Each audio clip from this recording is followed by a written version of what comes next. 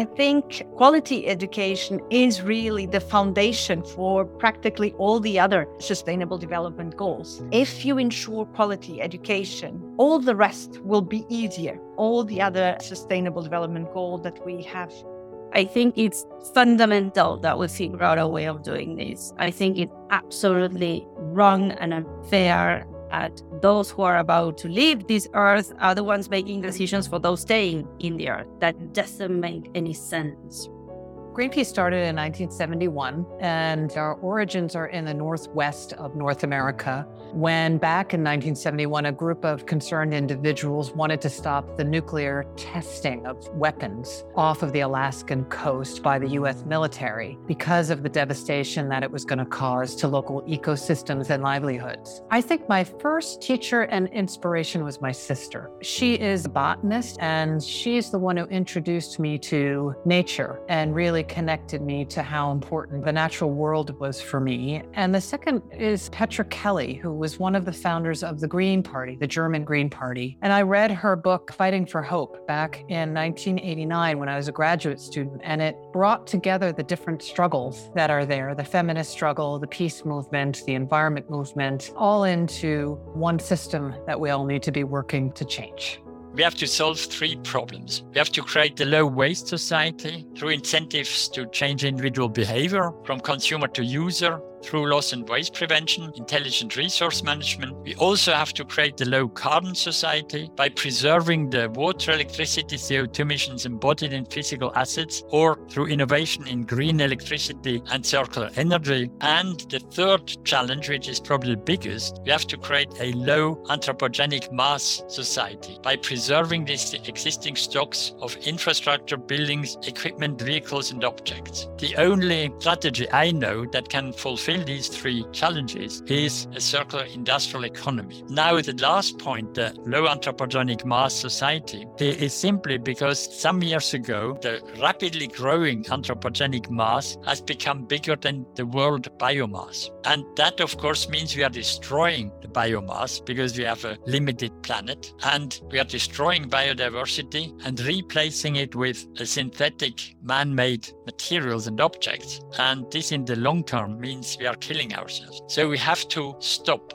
producing anthropogenic mass, except in countries that don't have yet a sufficient infrastructures for education, health, living, sufficient food to feed the population. Don't sit comfortably on values that we consider are taken for granted. Go out and speak out for them and nurture them actively. Nurture the values of peace, of the values of democracy, of mutual understanding, of tolerance, of sustainability. Speak out, speak out. You have means that even my generation did not have. You have means, the social media, it's incredible how it can be mobilized so easily. So make the best of the means that you have at your reach to speak out, to engage, to discuss, to debate.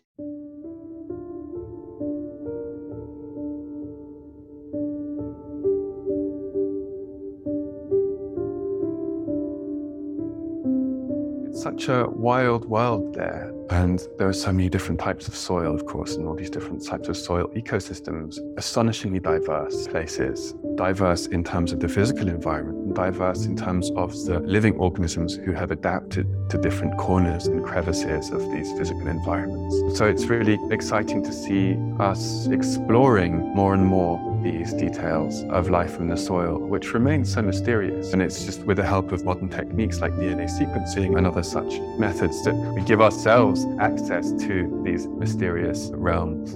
And so I think the natural world is where we come from. You know, we live in buildings and cities because that's what generates a living for a lot of people. But where we're most comfortable as humans is when we're in nature. And I think getting children, and this is the hard part about the income gap, is, you know, can you get lower income children to have this experience as well? But I think if you can get children involved in discovering and appreciating and interacting with nature, that can change a lot of how they view things later on when they're business people or in government and making decisions.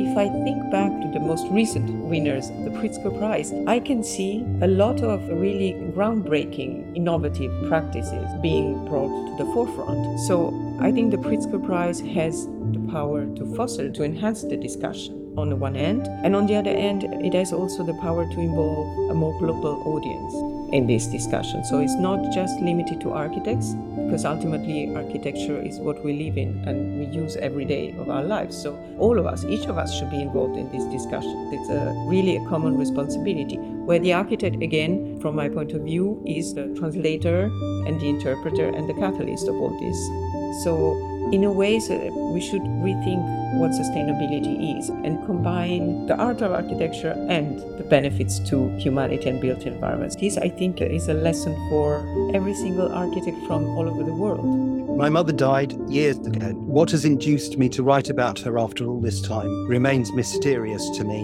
It is connected to the climate crisis. As the natural historian David Attenborough says, the collapse of our civilizations and the extinction of much of the natural world is on the horizon. In ways I cannot pretend to fathom, I have found that writing about my mother is bound up with writing about Mother Nature and Mother Earth. And no doubt it has to do also with my own aging and the buried life of mourning, the strange timetables of realization and loss. I grew up in central western New South Wales. It's like the Midwest. It's flat, more or less featureless, and there are vast expanses of wheat and sheep and not much else.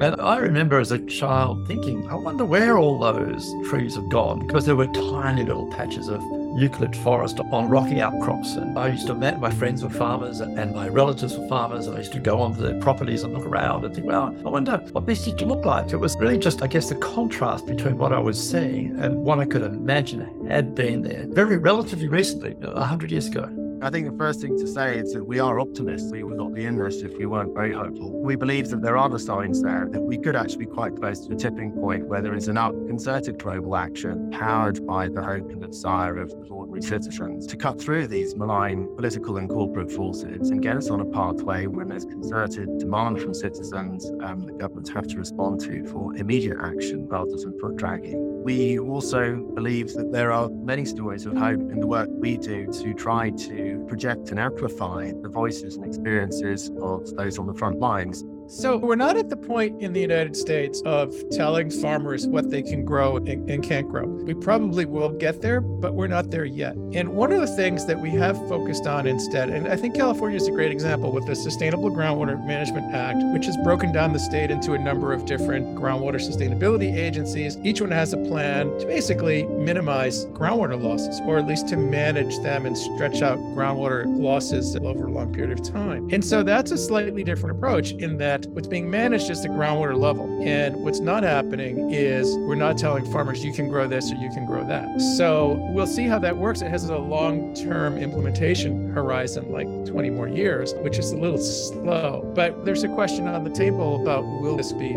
either state or national policy? Will we get to the point where we start saying, like, we don't have enough water. Let's think nationally about food security and what crops we actually need for the health of people in the United States first, and go that way. And what can we grow where, given water availability and, how we set up our food system. So we have a tremendous amount of work to do on this topic. My fear is that we're being reactive rather than proactive. It became much more poignant in my life in 2017 when my partner and I started considering whether or not to have a kid. And I hadn't connected the reproductive part of life to the climate crisis. And all of a sudden, this topic was the only thing I could really think about, because it became such a dilemma for me personally as to whether or not I felt comfortable having a child, given what the science says about where we're headed and what the lack of historical action means for the future of any child born today, even one with privilege and protection from its parental outset. At that time, I didn't have words to describe what I was feeling, and I felt very deviant for even questioning whether or not it was okay to have kids in the climate crisis. I didn't really see it reflected, and that started me on a research project looking at the psychological impacts of the climate crisis writ large beyond just the reproductive angle. And I very quickly discovered, I'm not alone in these concerns and fears. Is actually a very active underground conversation of many people my age, millennials and younger, Gen Z, feeling the same around the world.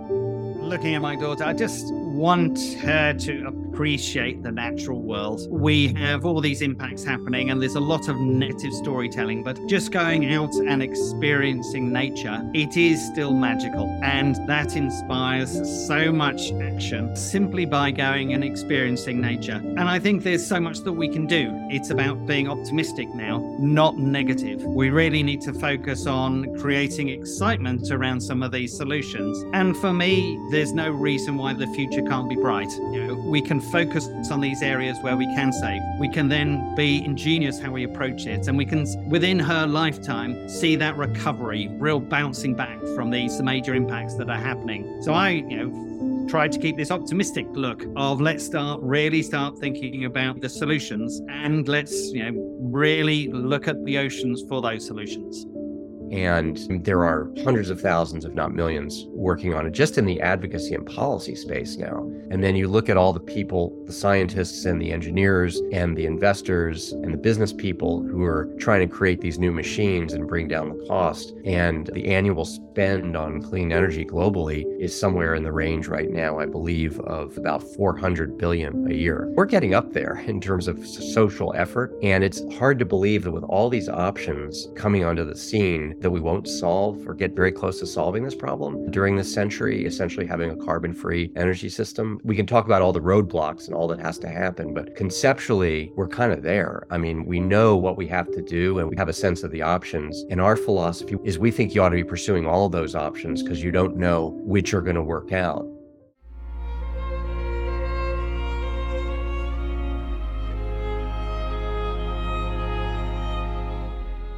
Where is the place that you feel best, that you make your difference, and working on it and being prepared if that doesn't work to change and try something different. It's a lesson that anyone of my age, I think, would give to anyone of a younger age and looking for their direction in the future, that you've got to be prepared to dig in, you've got to be prepared to be flexible as well. And I think that what's at stake is the whole integrity of our planet. We've known in the scientific community for a very long time that the natural systems of the planet are going to be the first and hardest affected in most cases by climate change. All we have to do is look at the planet. Climate change, these fires, floods, hot spells, these are systemic failures, not flaws, they're not aberrations. They are built into the system. The system has been designed to ignore these things or to think of these things as either inconsequential or things that cost too much to fix. My message to you is, if your self-interest depends somehow on keeping the status quo, just look in the mirror and see if this is something that you can reconcile within yourself. Is it okay that you benefit at the expense of everyone and everything else? Is that a way that you really feel like you are winning at life? If not, then reconsider what you're doing and just realize that we all live in this inextricably connected, closed sphere in the middle of space. Anything that harms one area harms every area. There is nobody who can escape dirty air, dirty water, dirty food, economic, political disruptions. We're all in this together. So don't fool yourself by thinking somehow you're going to come out of this unscathed and having, quote unquote, won while everybody else loses. I teach a course on abolition and climate change simply to get people to think about large systems rather than individual failings. And once you put that together, you see that the people who benefit from this are comprised an increasingly small portion of humanity. And it's been politicized in such a way that if you critique that, you're also against supposedly all these other things. We have to have a different relationship with politics. It can't be conservatives versus those, can't radicals versus extremists. We have to scale it back to an understanding of how human beings can and might interact in much more kind and generous and less harmful ways that create social benefits for everybody. So anywhere there are humans, the question of what wild means is obviously up for debate, because humans change their environment everywhere they go. But in parts of the world, people are much more vulnerable to climate change because they live in a place where they are affected by it. There are no humans that don't modify their environment. What's happened recently is that we've dominated the planet, the whole planetary system, and we're changing things quite dramatically there. But we've always altered ecosystems. That's what humans do. That's part of what it is to be a human. human. Some societies have managed to create much more balanced ecosystem over time. It takes time. They do that through very small populations and a lot of moving around, a lot of migration. If they don't do that, it's very hard to put pressure on a certain ecosystem. And I don't think ecosystem change is bad. I think what's happened now is that we push planetary systems to such an extent that we're actually threatening millions of lives, because climate change is so extreme. And if you look at the trajectory that we're following, it's going to be so bad that droughts, extreme weather events, terrible storms and flash floods, just as we're already experiencing, are going to become so frequent and so devastating. We don't want to make people just angry. We want to empower everybody to be an important, conscientious consumer. And through their actions and what they buy and do, they are helping animals every single day, many times a day. We need so much, but it's not need, it's greed. So we need to learn from the animals how to live more gently and consume less and be more thoughtful and look out for each other in this great circle of life.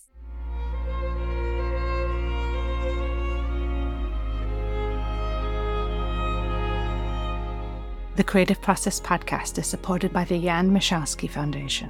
This podcast is created by Mia Funk with the participation of collaborating universities and students. Max Richter's music featured in this episode was Vladimir's Blues from the Blue Notebooks, Path 19, Yet the Frailest from Sleep, and On the Nature of Daylight from the Blue Notebooks. Music is courtesy of Max Richter, Universal Music Enterprises, and Mute Song. Associate producer on this episode was Sam Myers. We hope you've enjoyed listening to this podcast. If you'd like to get involved with our creative community, exhibitions, podcasts, or submit your creative works for review, just drop us a line at team@creativeprocess.info.